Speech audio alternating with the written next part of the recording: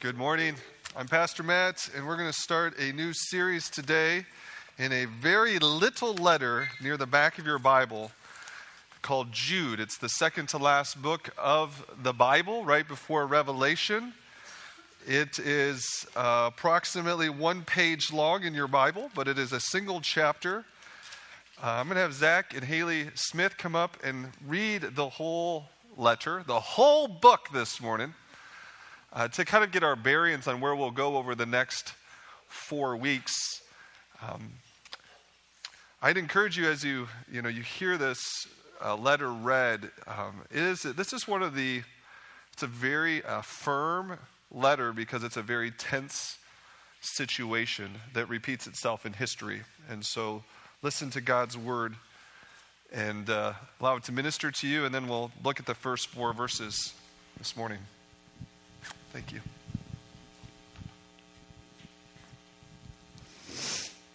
Jude, a servant of Jesus Christ and a brother of James, to those who have been called, who are loved in God the Father and kept for Jesus Christ. Mercy, peace, and love be yours in abundance. Dear friends, although I was very eager to write to you about the salvation we share, I felt compelled to write and urge you to contend for the faith that was once for all entrusted to God's holy people. For certain individuals whose condemnation was written about long ago have secretly slipped in among you. They are ungodly people who pervert the grace of our God into a license for immorality and deny Jesus Christ, our only sovereign and Lord. Though you already know all this, I want to remind you that the Lord at one time delivered his people out of Egypt, but later destroyed those who did not believe. And the angels who did not keep their positions of authority, but abandoned their proper dwelling, these he has kept in darkness, bound with everlasting chains for judgment on the great day. In a similar way, Sodom and Gomorrah and the surrounding towns gave themselves up to sexual immorality and perversion. They serve as an example of those who suffer the punishment of eternal fire.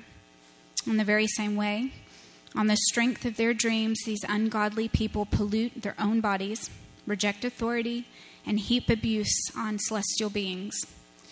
But even Archangel Michael, when he was disputing with the devil about the body of Moses, did not himself dare to condemn him for slander, but said, "The Lord rebuke you."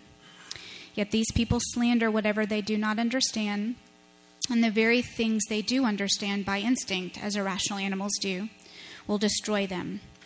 Woe to them! They have taken the way of Cain. They have rushed for profit into Balaam's error. They have been destroyed in Korah's rebellion. These people are blemishes at your love feast, eating with you without the slightest qualm, shepherds who feed only themselves. They are clouds without rain, blown along by the wind, autumn trees without fruit and uprooted, twice dead. They are wild waves of the sea, foaming up their shame, wandering stars for whom blackest darkness has been reserved forever. Enoch, the seventh from Adam, prophesied about them. See, the Lord is coming with thousands upon thousands of his holy ones to judge everyone and to convict all of them of all the ungodly acts they have committed in their ungodliness and all the defiant words ungodly sinners have spoken against him. These people are grumblers and fault finders. They follow their own evil desires. They boast about themselves and flatter others for their own advantage. But dear friends, remember what the apostles of our Lord Jesus Christ foretold. They said to you, in the last times there will be scoffers who will follow their own ungodly desires. These are the people who divide you, who follow mere natural instincts and do not have the Spirit. But you, dear friends, by building yourselves up in your most holy faith and praying in the Holy Spirit, keep yourselves in God's love as you wait for the mercy of our Lord Jesus Christ to bring you to eternal life. Be merciful to those who doubt. Save others by snatching them from the fire. To others show mercy, mixed with fear, hating even the clothing stained by corrupted flesh. To him who is able to keep you from stumbling and to present you before his glorious presence without fault and with great joy. To the only God our Savior be glory, majesty, power, and authority through Jesus Christ our Lord before all ages, now and forevermore. Amen. Amen. Thank you very much. Let's pray. Father in heaven, I pray that by your mercy, that you would use your word today to build up the saints here. We pray those here who aren't Christians, or maybe they're considering the claims of Christianity. I pray that this would be helpful in their search for Christ. But we know one of the great theological truths, Lord God, is that you're searching for us first. And we thank you for that good news. And so we pray that you would call people to yourself today, and through your forgiving and merciful grace, lead us to repent, to love you, to love others. We ask this in Christ's name. Amen. So July 1st, July 2nd, and July 3rd, 1863 are the bloodiest days in American history. That's when the Battle of Gettysburg happened near Gettysburg, Pennsylvania, where over 50,000 people were either killed, wounded, or went missing. And for what? So historians will tell us slightly different accounts of the Civil War's purposes. For many in the South, they were contending for states' rights against an ever-expanding federal government. For those in the North, it was a matter of constitutional principles that united a country, as well as the end of racial slavery and human exploitation. And so fight they did. Many died for their cause and for their families and their sense of justice. For what are you willing to fight? Right? Should we fight whether the University of Iowa is better than Iowa State University? And pick your sport. Should we fight about the merits or demerits of the sitting president? Should we fight about the ravages of broken homes, drug addictions, and rampant consumerism? Should we fight about how to remodel a church? Should we fight about the rights of the unborn? The verses in the biblical book before us say there is a primary fight that must not be overlooked before we even consider these other fights. There are worthy fights to be done in this life, but the fight that Jude is asking that church in the first century, and now us, to fight for will prepare us for all the other fights. It will give us the wisdom and the discernment to enter the places that God has called us, to be faithful in the places God wants us to be, but to fight not only for the right things, but also then to fight in a worthy manner. So, Christian, the call in this book is for us to contend for the faith. What I want to do to kind of bring this sermon home is just actually walk through each of these terms. Christian, contend, the faith. So we'll do it through three questions. Who is the Christian who is supposed to contend? What is the faith that we're contending for? And then finally, why? Why should we contend? So we're just going to do verses 1 through 4 today. Let's begin. Verse 1 says, Jude, a servant of Jesus Christ and a brother of James. So ancient letters would declare the author at the beginning. We usually save it for the end. Our letter writer's name is Jude, and in the Greek it's Judas, so you can translate it either way, Jude or Judas. We know that this is not Judas Iscariot, the betrayer of Jesus. He hung himself around 33 AD. This letter is probably written 30 to 40 years later. We get a little hint that it says brother of James. The only time in Scripture where there is a Jude or Judas and a brother of James is mentioned a couple times in the Gospels, one of which is Matthew 13, verses 55, where it says this. It's the words of the lips of some onlookers of the ministry of Jesus.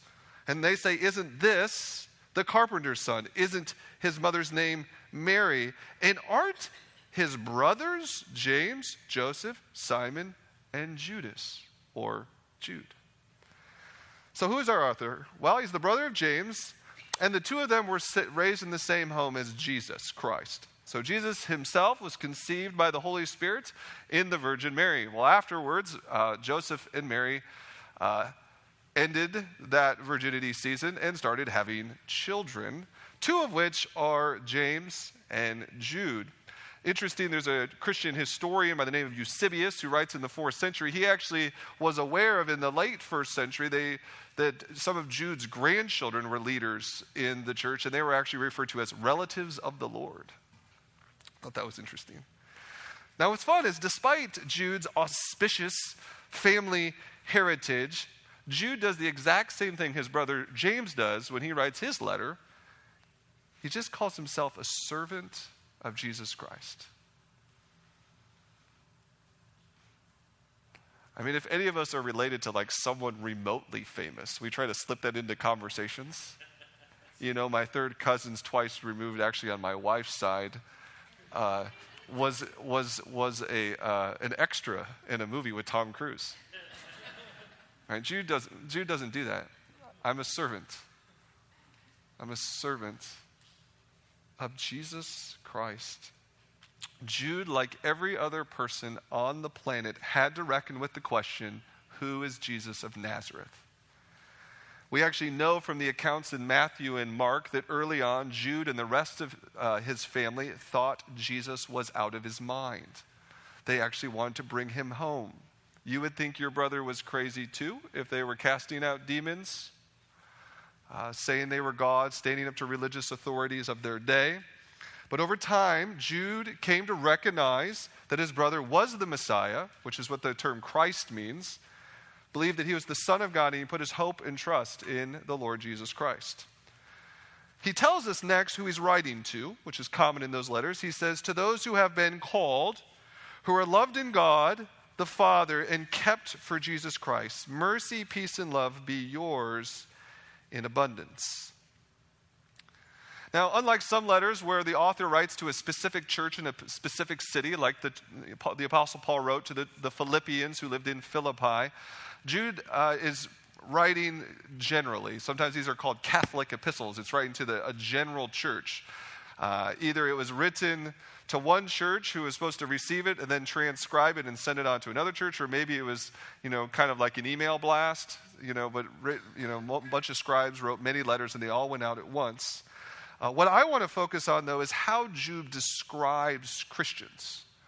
To try to answer this question, what does it mean to be a Christian? And he uses 3 very distinct terms: called, loved, and kept. So what does it mean that Christians are called? What does it mean to be called? The best way to think of calling is maybe to compare it to that of the adoption of a child. Child might be born Benjamin Smith. But through adoption, they are often called a new name and called into a new family. So Benjamin Smith might be renamed Jeremiah Jones, has a new identity, new address, new family, new calling. It's also similar to the drafting of a college athlete. So when the Chicago Bears call during the first round XYZ player to be on their team, that person comes up, they usually either put the jersey on or they put the jersey in front of their chest. And for all manner and purposes, they are now a Bear. That's their new identity. In all these situations, as it is in the Bible, the power, though, comes from the calling party. The adopting family brings them in. The franchise brings them in. And in this case, God calls people into his family. Next, Jude describes Christians as God's beloved. Sometimes English will say loved in God or the beloved of God. The Greek meaning is a little hard to convey, but the point is that Christians are deeply loved and cherished by God. In his very being, he has committed to love his people.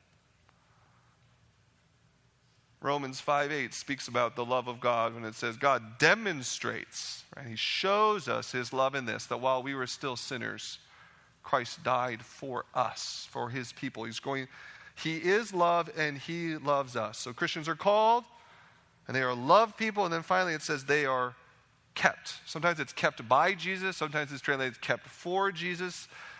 The word kept relates to protection. It has to do with protection. We're safe in the care of the living God. In John 10, Jesus talks about that, you're in the Father's hand. And no one's going to snatch you out of the Father's hand. Similarly, in John chapter 17, it's recorded there, this prayer that Jesus makes for his people. And in verse 11, part of that prayer, he says, I will remain in the world no longer, but they are still in the world. And I am coming to you, Holy Father, protect them, keep them by the power of your name, the name you gave me, so that they may be one as we are one. Jesus' prayers get answered. Right? He prays to the Father. Keep them. Protect them. This is an important promise in light of the context or the contents of this letter. The church or the region of churches that Jude is writing are experiencing all kinds of hardships. And it would be very tempting for the Christians to feel like they have nothing to stand on. They're very afraid that they were going to get sucked into the devil's snare. And he's saying, no, you are called people. You are loved people. You are kept people. It's probably not incidental that it has references to past, present, and future. Called in the past, loved in the present, kept for the future. God is with you through and through. And as was common in letters, now he just offers a blessing before he begins the main body of the work, where he says, mercy, peace, and love be yours in abundance. Mercy, peace, and love. This is like a necklace with 3 beautiful gems. And you're supposed to be just blown away. I mean, these are some of the richest words in the Bible, and he just puts them in one sentence. God's mercy is his favor and kindness toward us. His peace is this well-being and confidence we can have with the Lord God. His love is a faithful covenantal promise to give us goodness and grace. And so he's saying, no matter how challenging your church is, your life is, God is committed to bless his people, his called, loved, and kept people, with his mercy and his peace and his love. But now he's going to get very serious, and he's going to get serious very quickly, because he needs to talk about contending for the faith. Let me read both verses 3 and 4 before looking at the question, what is the faith? Dear friends, although I was very eager to write to you about the salvation we share, I felt compelled to write and urge you to contend for the faith that was once for all entrusted to God's people. For certain individuals whose condemnation was written about long ago have secretly slipped in among you. They are ungodly people who pervert the grace of our God into a license for immorality and deny Jesus Christ, our only sovereign and Lord. I want to just observe 2 characteristics about what is the faith. The first characteristic is that the faith is an established body of truth. And then secondly, the faith is about salvation and grace. First, the idea that the faith is an established body of truth. Now notice that he'd been planning for a long time to write a letter. This has probably happened to you. You want to write a friend or a relative, send an email, but then you hear that they're sick. Or you hear that something horrible is in their family. And you just drop absolutely everything you were going to do, and you call them, you write that letter, because they're in a tough spot.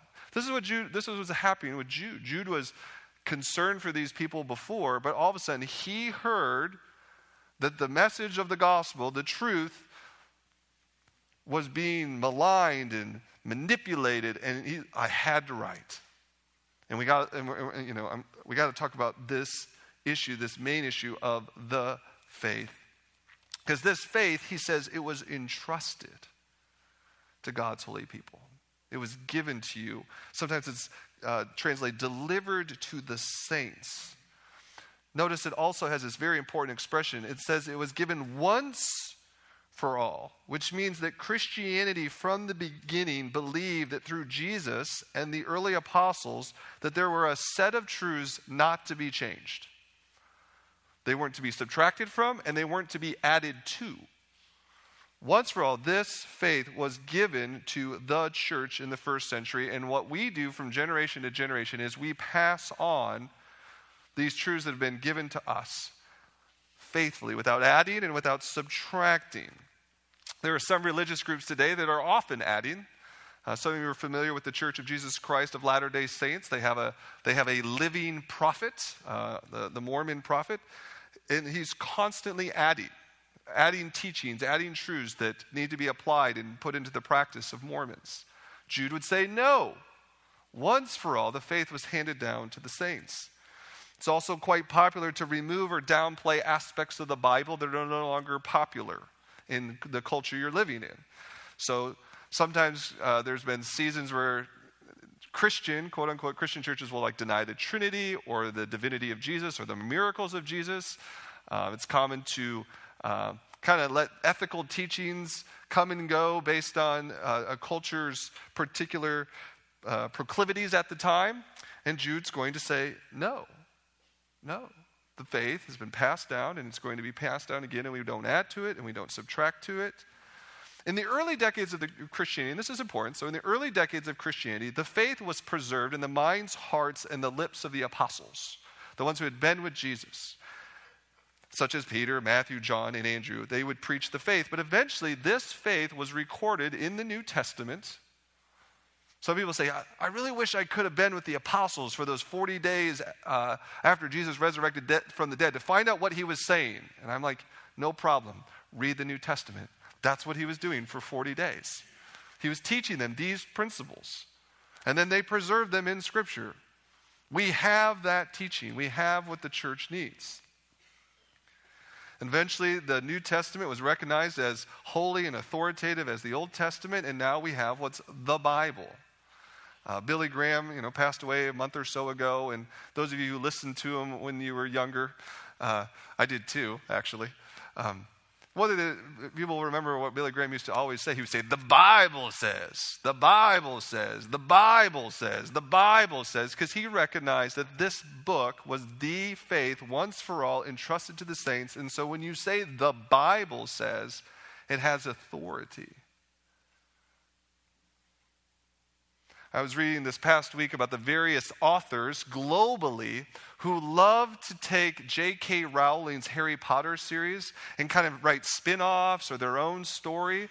I also read about the vehemence in which J.K. Rowling and her large legal team go to make sure that her corpus, her body of work, is not tampered with. It's not added to, it's not subtracted to.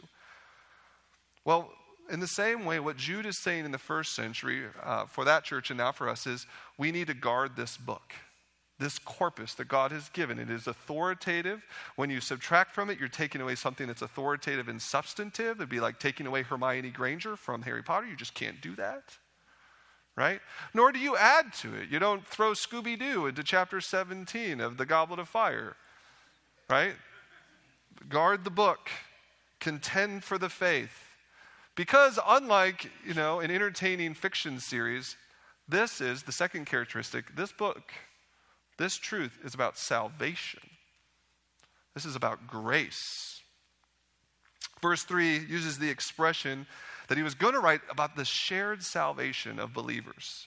Just to treasure all the saving work of God that he has done on behalf of his people. And we share in that. That's actually what we do on the Lord's Day. We're sharing, we're singing, we're rejoicing. We're going to take the Lord's Supper, which again, it's a sharing in the salvation. We're remembering what Christ has done for us.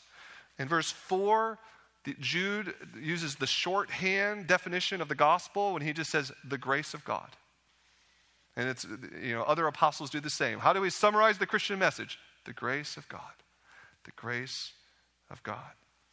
And so if you put these two aspects together, the established body of truth is primarily about how people get saved through the grace of God. So a natural expression would always be, well, saved from what? Saved from what? The Bible speaks most often of us being saved from sin and death. So too, we need salvation from God's wrath against sin and sinners. Sin is our moral transgression against God and his holy laws. Death is the consequence for our actions. Death is our sentence, our judgment, and we totally deserve it. And God's wrath, unlike the wrath of fathers who've had bad days or fathers who've drank too much, God's wrath, it's a settled opposition against evil. He is settled against opposing evil and bringing judgment. And in due time, he acts. I had a friend named Colin. His dad's name was Brad. And one thing I loved about Brad is the guy never raised his voice. But you knew when Brad's wrath had cometh.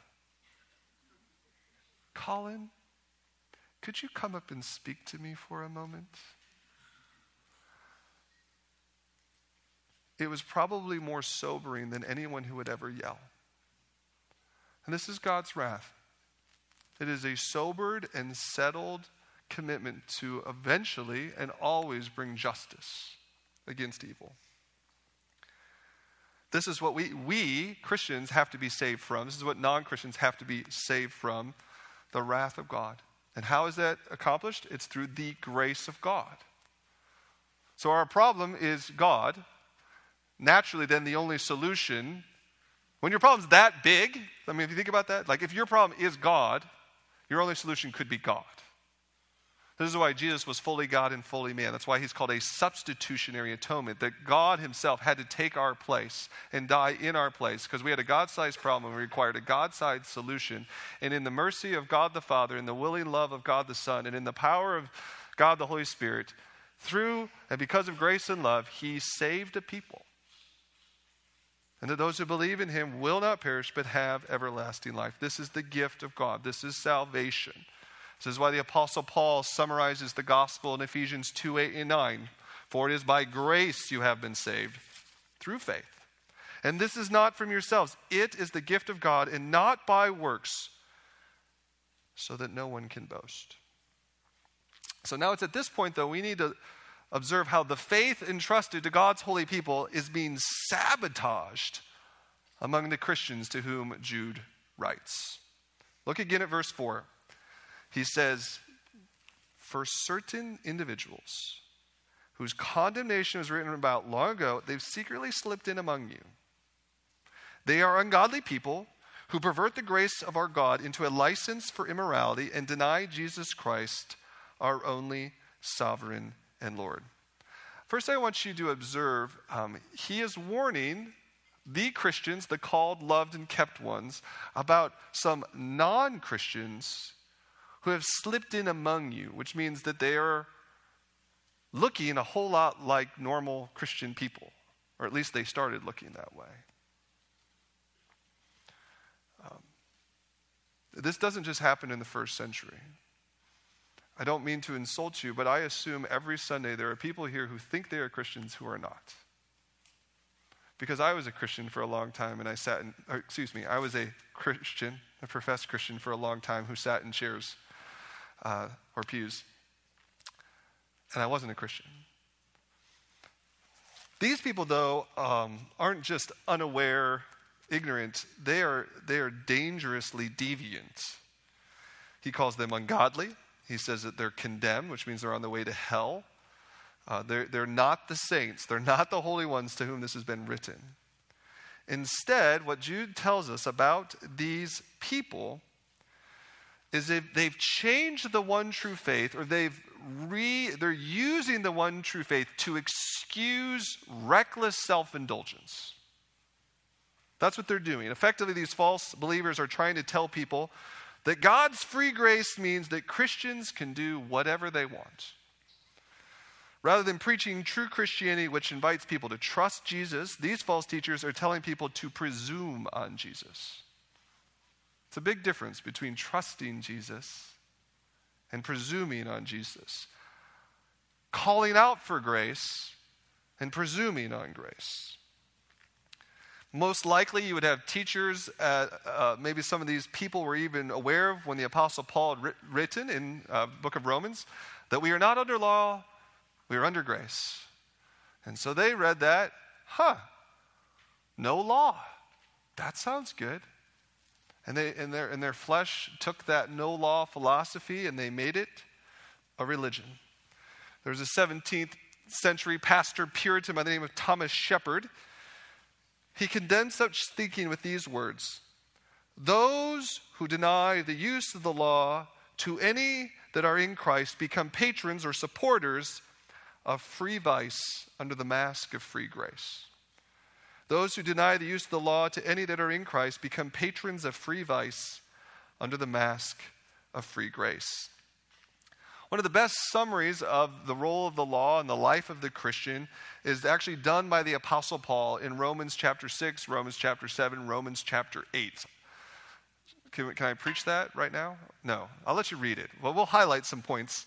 But go look at what he is saying about the role of the law and obedience and the work of God in our lives. One of the key things that Paul reminds Christians in the Church of Rome then is that salvation in Christ is connecting them to the Holy Spirit of God, which then empowers them to live new and obedient lives. And that's one of the key ideas in Romans 6, 7, and 8. Those who are saved by faith are connected to the living God. And we're going to grow. And one of the ways we grow is God uses his laws. In the middle of this, in Romans 7, verse 12, he writes, "So then, the law is holy, the commandment is holy, it is righteous, and it is good." Paul sees ongoing value to the law. It is a good thing. Now, we, on the other hand, are sinful, and thus the law, apart from Christ, is just purely condemning. It just shows us our faults. It's like the mirror. And this is why Jesus came to die. This is why he came to give us the Holy Spirit. Let's just look at two verses in Romans 8, verses 3 and 4. If you have a Bible, turn there. They might be behind me on the wall too, but it's always good to look in your own Bible to make sure I didn't, cut and paste.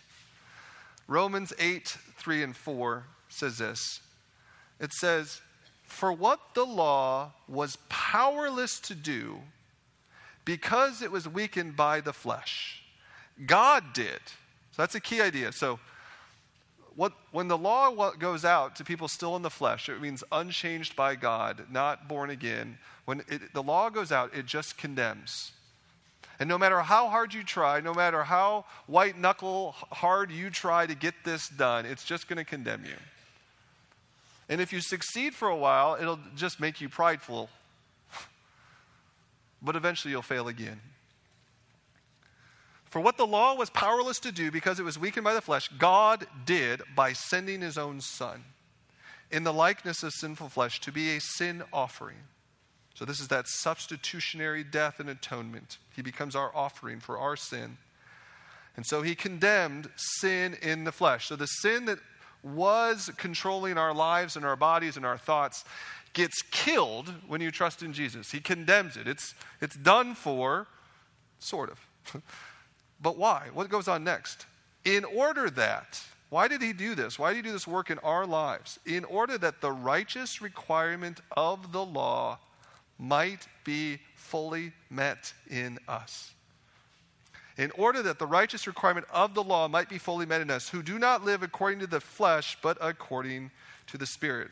So the law by itself simply condemns, but when we have salvation through Jesus and the Holy Spirit alive in us, we now can obey God's laws in fresh power. And it says fully.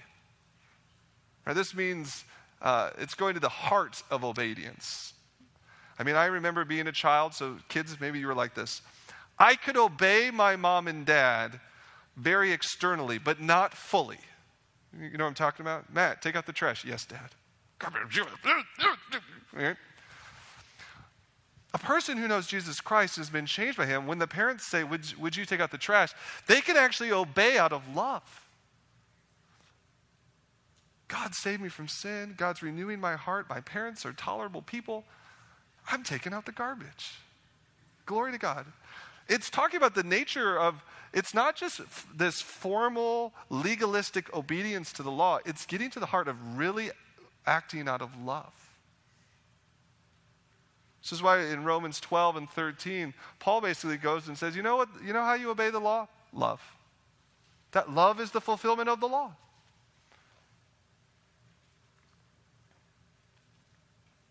Here's the thing, good news. We're not just saved from the penalty of sin, we're also saved from its power. We're no longer in slavery to sin. We can say yes to God and his laws. We can delight in the law of the Lord, for it is good.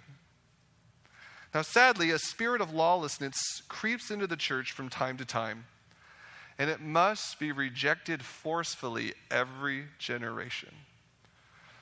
One such writer of recent vintage is a man named Sinclair Ferguson, who wrote a wonderful book in 2016 called The Whole Christ. I want to read a slightly long response that he wrote about this issue of lawlessness. He writes, "At one level, the problem is indeed rejection of God's law, but underneath lies a failure to understand grace and ultimately to understand God. True, his love for me is not based on my qualification or my preparation." That's saved by grace, right? True, his love for me is not based on my qualification or my preparation, but it is misleading to say that God accepts us the way we are. Rather, he accepts us despite the way we are. That's juicy. You can meditate on that. He doesn't accept us the way we are. He accepts us despite the way we are. He receives us only in Christ and for Christ's sake. Nor does he mean to leave us the way he found us, but to transform us into the likeness of his Son. And without that transformation and new conformity of life, we do not have any evidence that we were ever his in the first place. Hear this, those who profess to be Christians. If you live a life of sin and self-indulgence and are presuming on grace, you just might be as condemned and ungodly as the false believers to whom Jude first wrote. God's grace saves people through and through. Lives are changed at the core, and those changes, they begin to spill out in outward obedience. Let's go to this third question. We'll get to some application at the end. The third question is, why should we contend? And the two reasons to contend are this. First, we contend for the faith because salvation is on the line. And then secondly, we contend for the faith because the honor of Jesus is on the line. And I believe the second reason is more important than the first. Why should we contend? First, friends, we contend for the faith because salvation is on the line.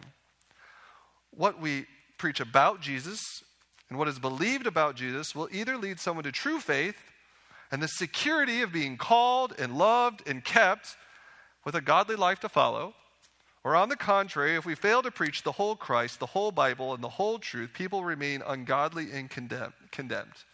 And so Christians, we contend for the faith. Second, we must contend for the faith because the honor of Jesus is on the line. So notice in the final sentence there in verse 4, where he says, they are ungodly people who pervert the grace of God into a license for immorality and deny Jesus Christ, our only sovereign and Lord. That term sovereign is sometimes translated master. It's the Greek root is where we get the English word despot. Jesus is the master of the cosmos, the King of kings. He is the Lord of lords. He is reigning in heaven. He is the Son of God. He is worthy of all power, glory, and honor. He is majestic. He is the creator of the universe. He is the one who sustains the universe. He is the coming judge to render his judgment on every being, human and angelic.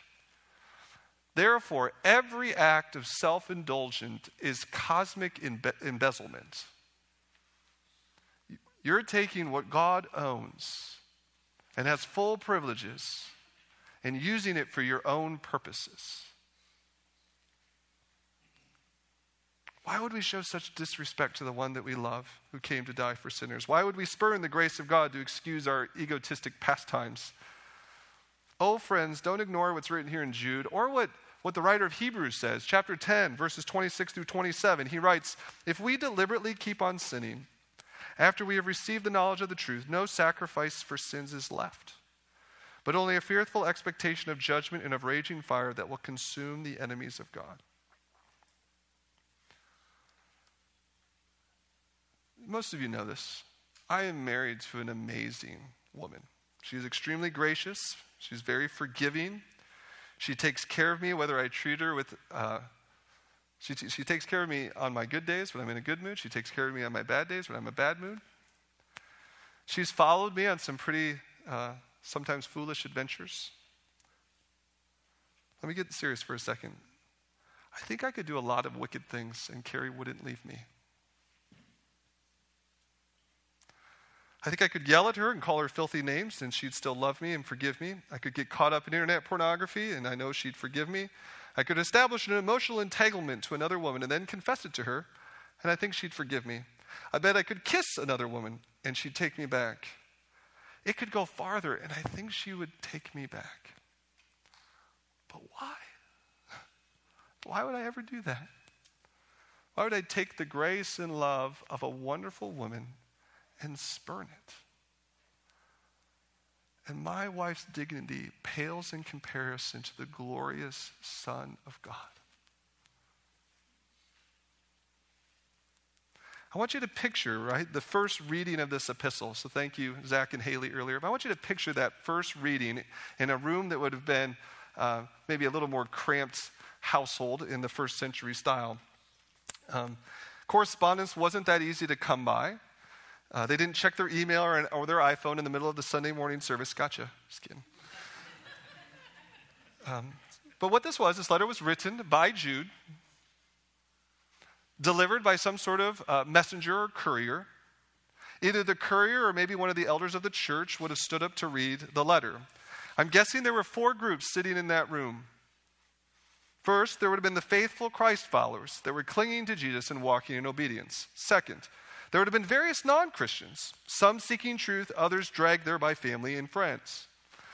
The third group would be the men and the women misrepresenting the gospel, living these lives of selfish indulgence and leading others astray.